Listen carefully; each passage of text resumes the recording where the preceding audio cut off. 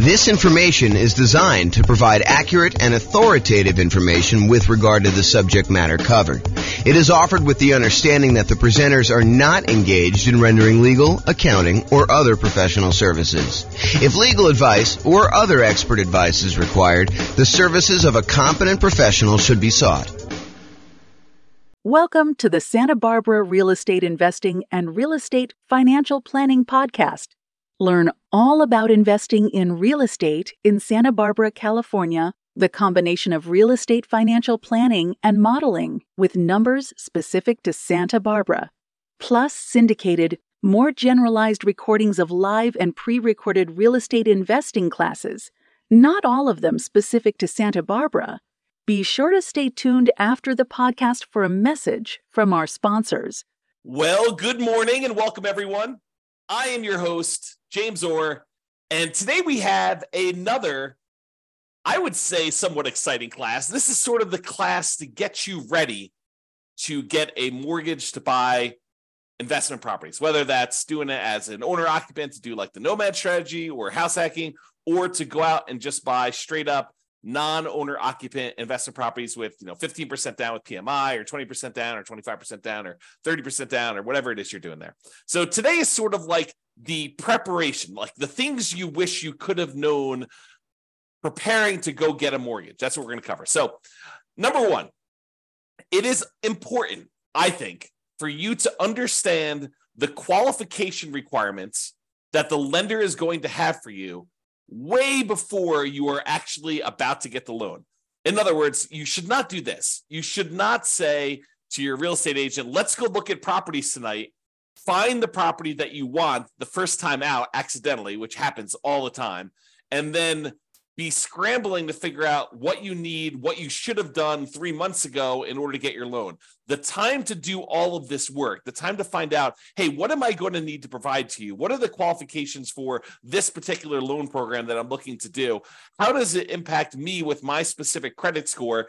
And I will tell you, we are in a state of flux. I'm recording this live on April 27th, 2023. And I believe May 1st, a whole bunch of lending changes hit the market. So you really do want to call your lender and find out, hey, what are the requirements going to be for me? How is this going to impact me with my specific credit score going to get this, whatever it is you're trying to do? And so you need to call your lender. You need to find out exactly what the qualifications will be long before you are out looking at properties ready to buy a house. You really want to take care of this stuff and this is more of a bigger picture, like philosophical thing. You want to be strategic about your real estate investing.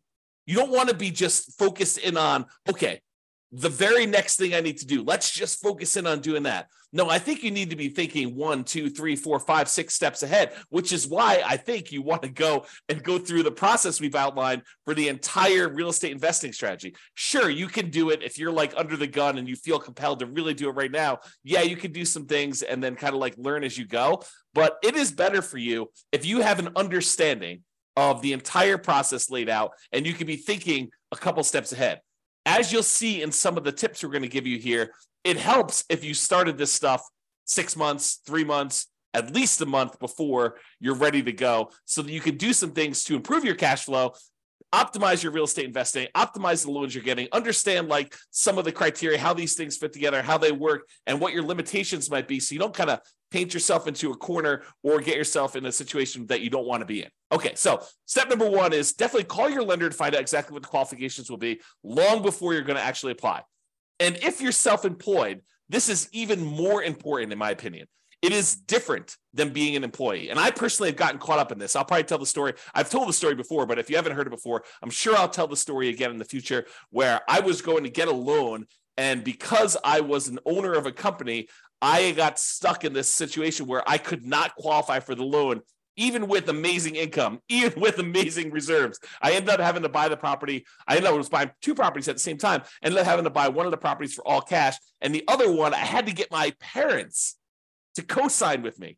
A year later, when everything was kind of like unworked out and they kind of like all cleared up, I was able to just do a refinance on the property. But it was very weird as a 45-year-old man calling my parents and saying, hey, So really weird things going on here. I'm trying to buy 2 houses. I'm going to buy one of them all cash.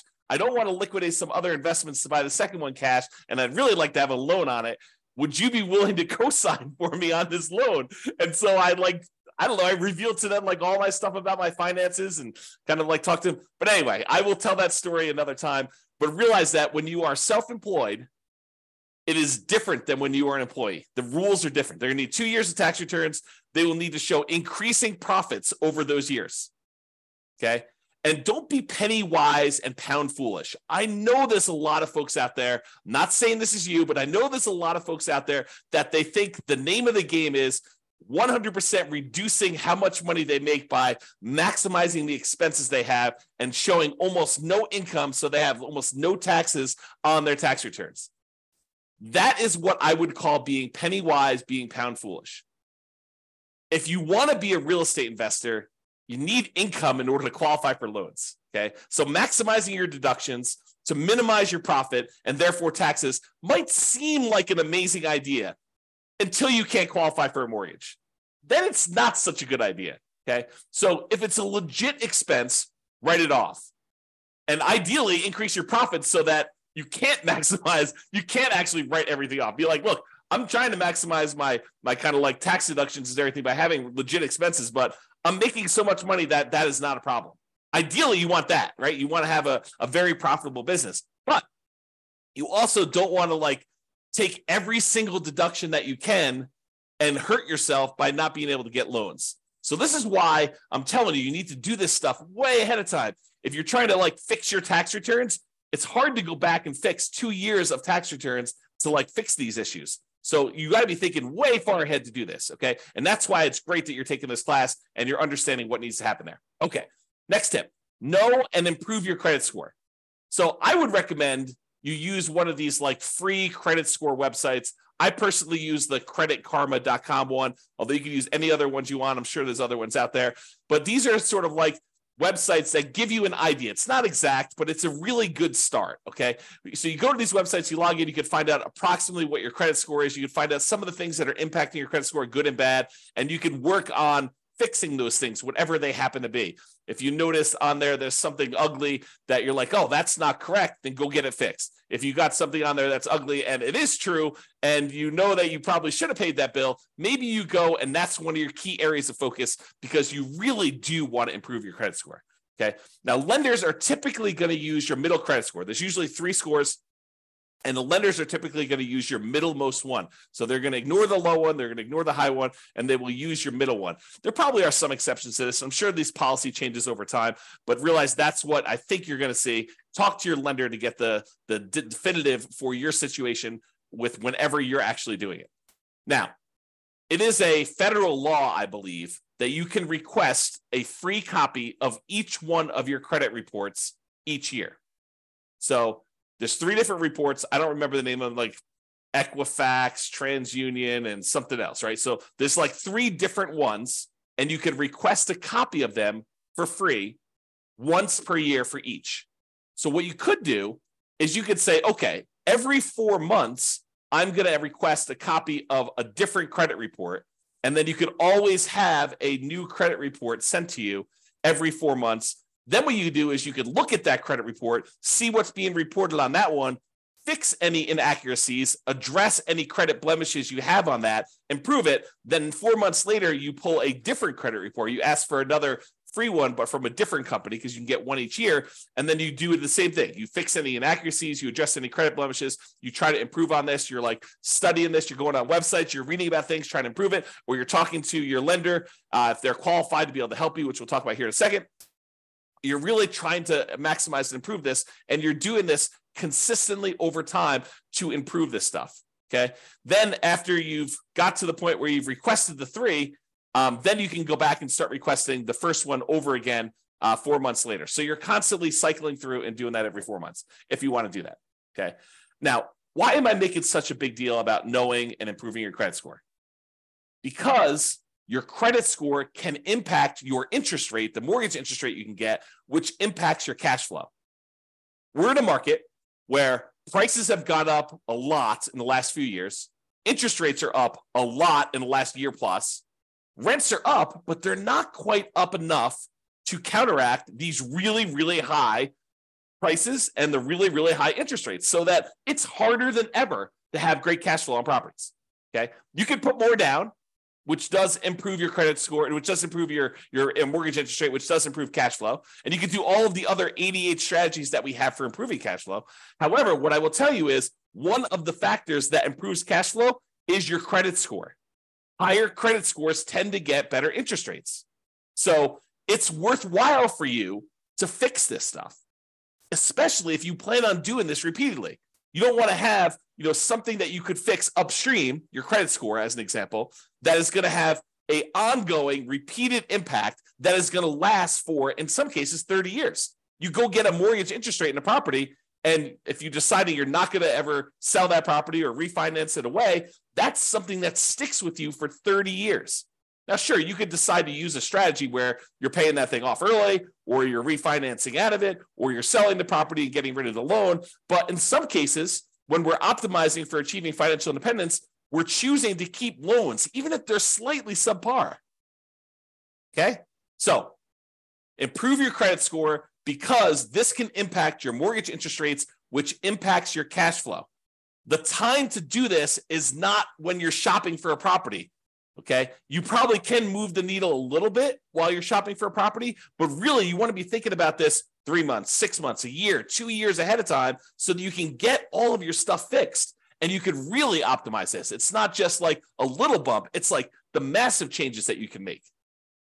Now, some lenders are qualified to help you improve your credit score. They know what impacts credit score. They've seen it, they've done it. They have real world knowledge, and they can assist you with this. And I would rely on them. I would lean on them to help you do the things that you need in order to improve your credit score. If they're not qualified, if your lender is unable or unwilling to help you, then you may need to hire a respectable, qualified credit counselor, not one of these fly-by-night companies that's going to tell you to do something that's going to ultimately harm you in the end. You really want to focus in on someone who is legit. And you're going to have to ask for recommendations and use your kind of wisdom to figure out who that is, because I can't tell you. Okay. Now, here's a big warning for you. The things that improve your credit score are not always the logical or obvious choices. For example, you may think, hey, I'll just close this account. That should help improve my credit score. Not always. Maybe that account is one that you've had for a long period of time, and because it's got a small balance, but it's a small balance on a very large credit line that you've got there, that may be actually pulling up your credit score. You can't just make these things and say, oh, that's logical or obvious. And you may think, hey, I'll just pay off everything. That'll fix my credit score, right? I'm tired of this stuff. I just won't have any balances on anything that I have credit with, and then I'll close all my accounts. No. That could actually lower your credit score. So you got to use somebody who really understands what's going on and what things are actually impacting your specific credit score. And you could do this over time with the help of a professional, your lender, or either your lender if they know what they're doing, or a credit counselor, or in some cases, maybe your real estate agent does know, or someone else knows as well. But be careful. Okay. Now, when you're not using your credit score, lock it down. Lock it down until you're ready to use it. This is a major asset for you. Your ability to get these mortgages is a huge factor in you being able to successfully invest in real estate. Yes, you can do it if you don't have credit yourself, if your credit is bad, but it is so much easier, so much better if you're able to go and use your own credit score in order to qualify for these properties on your own. It eliminates a lot of headaches, a lot of hard work. So you really want to protect this. You want to make sure that you protect your credit. And one way to do that is to lock that stuff down. Do not leave it open. Don't allow people to go. You want to make it so that it's inconvenient for you to go buy anything with credit, where you got to call up and you got to say, okay, unlock my credit score for 24 hours so that, this company that I'm using to get whatever loan you're doing, a car loan or furniture loan or whatever you're doing there, or don't do those at all. But I mean, really, you could go and do this and lock it down after you're done. Immediately lock it back down. Protect yourself, protect your credit. Protect the credit of your family members too. And this is not just you, but if you love somebody, help your parents lock down their credit score, right? Because you don't know when they're going to start to get a little bit confused, and they may do something that they will regret. Help protect them, okay? All right, so lock it down until you're ready to use it. Now, let's talk a little bit about debt to income. Debt to income is a calculation that the lenders use in order to help qualify you for loans. It's a ratio of how much debt, your monthly payments on all the debt you have, compared to your income. And it doesn't always work the way that some people think that it works. So you got to be really, really careful about this. Like, how does negative cash flow work? Does that count as more debt on your property? Does that count as negative income?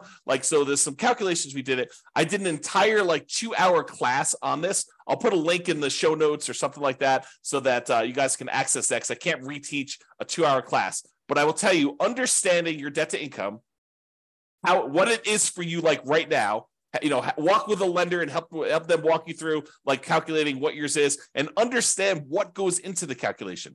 Your lower the debt to income is, the better. Now, when we do our modeling for the real estate financial planner, you've probably seen it when you go to your city, kind of modeling, and you've seen all that stuff. One of the things that we actually calculate and we show for the entire model is what the debt to income is for that person doing that particular strategy. And it's one of the things we measure as a measure of risk. The lower your debt to income is, the less risky the strategy is for you. Now, sometimes a strategy would be really risky early on and then way less risky later on. And then some strategies are kind of moderate risk in the beginning, moderate risk in the middle, and moderate risk at the end. And you have to choose which one of those is going to be better for you. There's ones that I think I prefer, right? I'm okay taking a little bit more risk early on, knowing that I'm going to be way less risky later. But you may decide, hey, look, I'd rather take a medium amount of risk now, a medium amount of risk later, and a medium amount of risk later on, at the end, right? So you can decide how you want to structure this depending on your strategy and what your overall financial situation is, okay? So I just wanted to point out that you should understand debt to income, get with your lender, have them help you calculate it, understand what goes into it, what's impacting your debt to income, what are the levers you can move to improve on it. Should you eliminate certain debts? Should you eliminate or improve on certain incomes in order to get better at this? Is it better for you to kind of improve your negative cash flow on a property, or does that not matter as much and you should work on something else?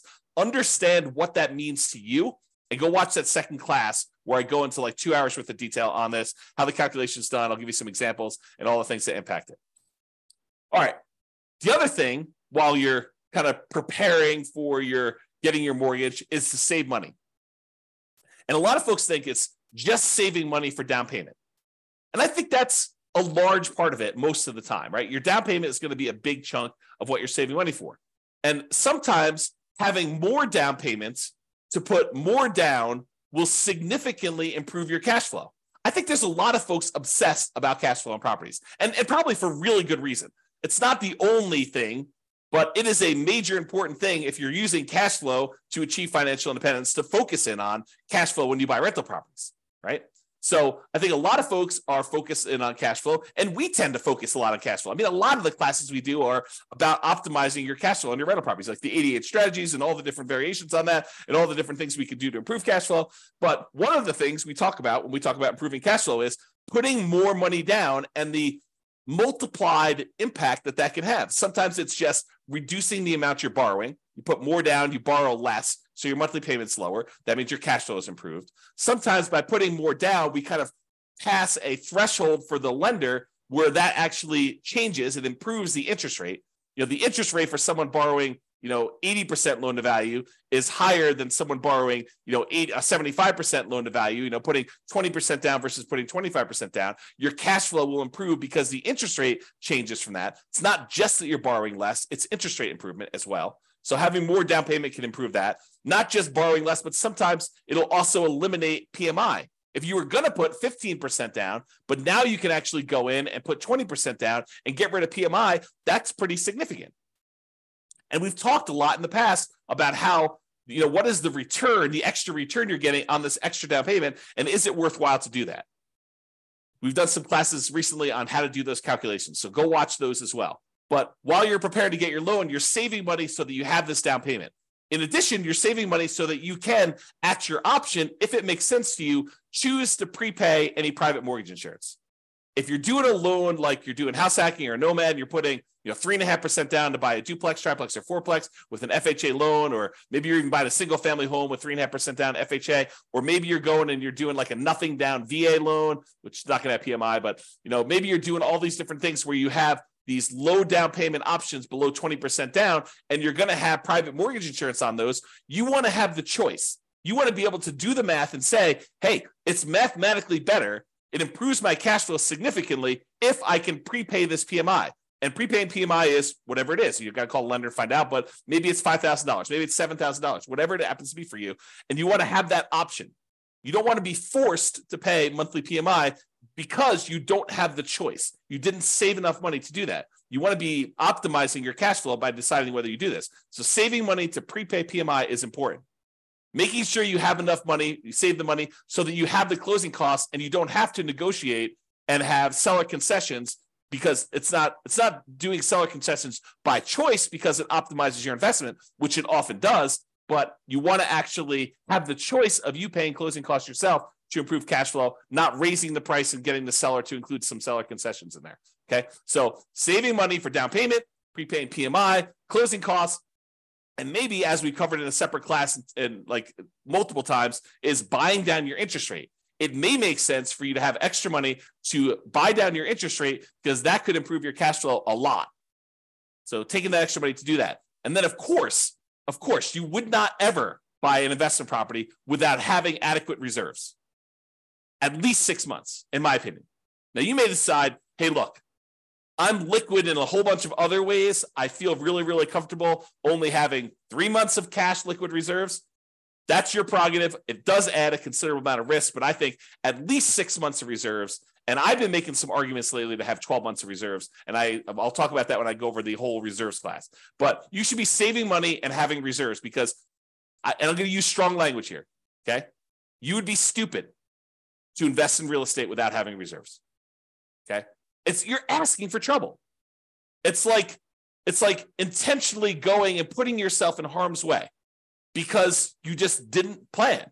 You got to plan. You got to have reserves. So make sure you do some type of reserves, invest, make sure you save the money in order to do reserves. And then finally, saving money so that if you're buying a property and you're putting less down and you're having some negative cash flow because you didn't put enough down. If you put enough down, you probably wouldn't have the negative cash flow, but you're choosing to put less down. Maybe it's 0% down or 3.5% down, or for FHA loan, or 5% down for conventional financing, and you're deciding you're going to have some, or maybe you're putting 20% down, and your market is such that it's really hard to make properties cash flow, even with 20% down or 25% down. I've seen that a lot, right? So maybe you have negative cash flow. Well, one of the ways you can make your investment more conservative, less risky, is you can set aside whatever negative cash flow you're likely to have, and you can calculate out how much that negative cash flow will be. You'll be like, look, the first year, it's whatever it is, negative $200 a month. But I think rents are going to go up about $50 in year two. So the next year, it's going to be negative $150 a month. And I think that rents will go up another $50 when I renew the lease the year after that. Okay, well, now it's only going to be a negative $100. And then the next year, rents go up $50 and your negative cash flow is going to be about $50 a month. And then the year after that, you raise rents $50 and you don't have negative cash flow at all. Well, you could sum up $200 a month in negative cash flow for the first year, $150 a month in negative cash flow in the second year, $100 a month in negative cash flow in the third year, $50 a month in negative cash flow in the fourth year, and then zero from then on. And you could say, what is the sum of all of that negative cash flow until this property is actually likely to be very positive? And you could set that money aside in a separate account, maybe right next to your reserves, might not be the worst thing in the world, and then have that money just sitting there because you've got negative cash flow coming. So why not set it aside?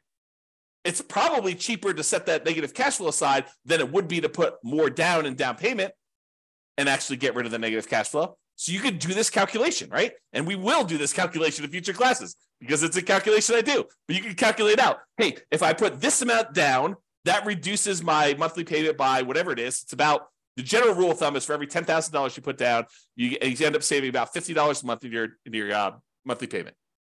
So if you set aside, $10,000 in order to reduce your monthly payment by $50, that would save you $50 a monthly payment. But if you look at your negative cash flow, if I save up $2,400 in year one, and $1,800 in year two, and $1,200 in year three, and $600 in year four. If I do my math right, that's probably around $6,000. I don't know exactly what it is. I'd have to go add them up, but just off the top of my head, it's probably about $6,000.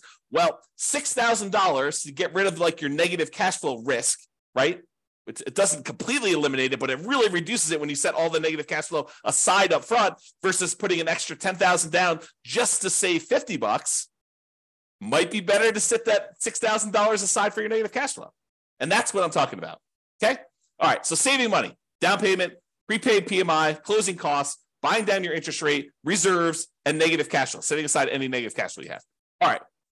Let's talk about what you're likely to be requested in form of documentation from your lender in order to get the loan. They're likely to ask you for a loan application and or a personal financial statement. Okay. They're usually going to ask you for a color copy of your ID, some type of state-issued ID, any recent W-2 and pay stubs, any proof of any other sources of income you're getting as well. So if you're getting some type of income from a side hustle or whatever, they will likely ask you for that as well. The last 2 years of tax returns.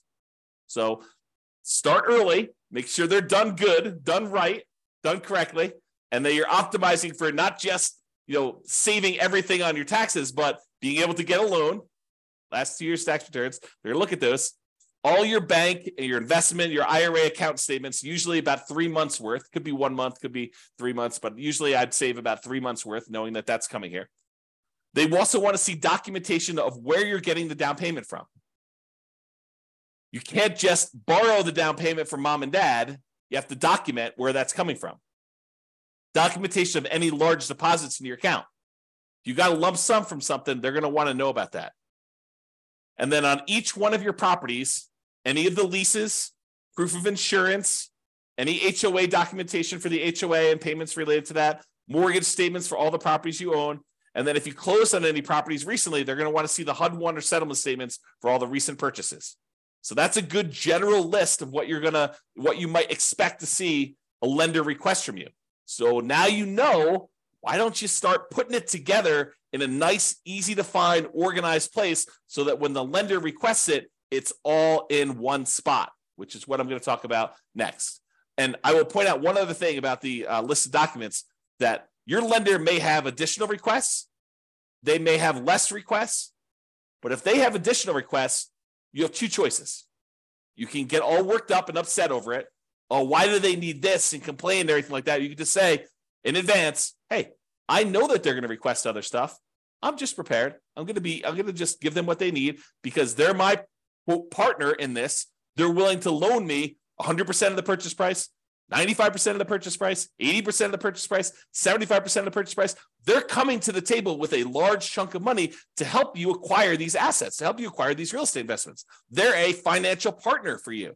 And your financial partner says, hey, I need a copy of your cable bill. And you're like, why do you need a copy of my cable bill? Or you could just say, sure, partner, I'll show you my cable bill. No worries. Here you go. Whatever you need to see. All right. Organize your files. So you know you're going to need this stuff. So why don't you get organized and stay organized? Store all the files that your lender will likely request from you in a well-labeled, organized folder on something like Dropbox. And I use Dropbox because not only does it keep a backup and it stays organized and stuff on your local computer and any other things you need, like if you're out with your lender and they need something, you can send it via your phone or your computer or go home and do something. But you can also share the entire folder with them, and then they'll have the most up-to-date stuff that they need. They'll probably request you the link again, but you can give them access to it and just have your files organized that way. Keep that folder updated with your latest tax return. So as you file a new tax return, just put a copy in there. Any pay stubs you get from work, scan them or use them from your email, save them into that folder, store them there. Any property records you have that you're going to need to share with them, put that in there. And I have a typo here. I'm going to just go ahead and correct that. As you get updated versions, save them there. That way all your files that you need to send to lender are all in one place. And this is especially helpful if you know you're going to be getting loans regularly, or you're going to be buying a bunch of properties all in a row, and you're going to need to use this like more than one time. It'll really help you. Okay? In conclusion, understand what the rules of the game are. what your expectations and the qualification standards are for getting loans. And then get and stay organized to make applying for loans fast, easy, and low stress. And I'll add one other thing. Start early. Be thinking strategically ahead of time. Okay? Start early. And think strategically.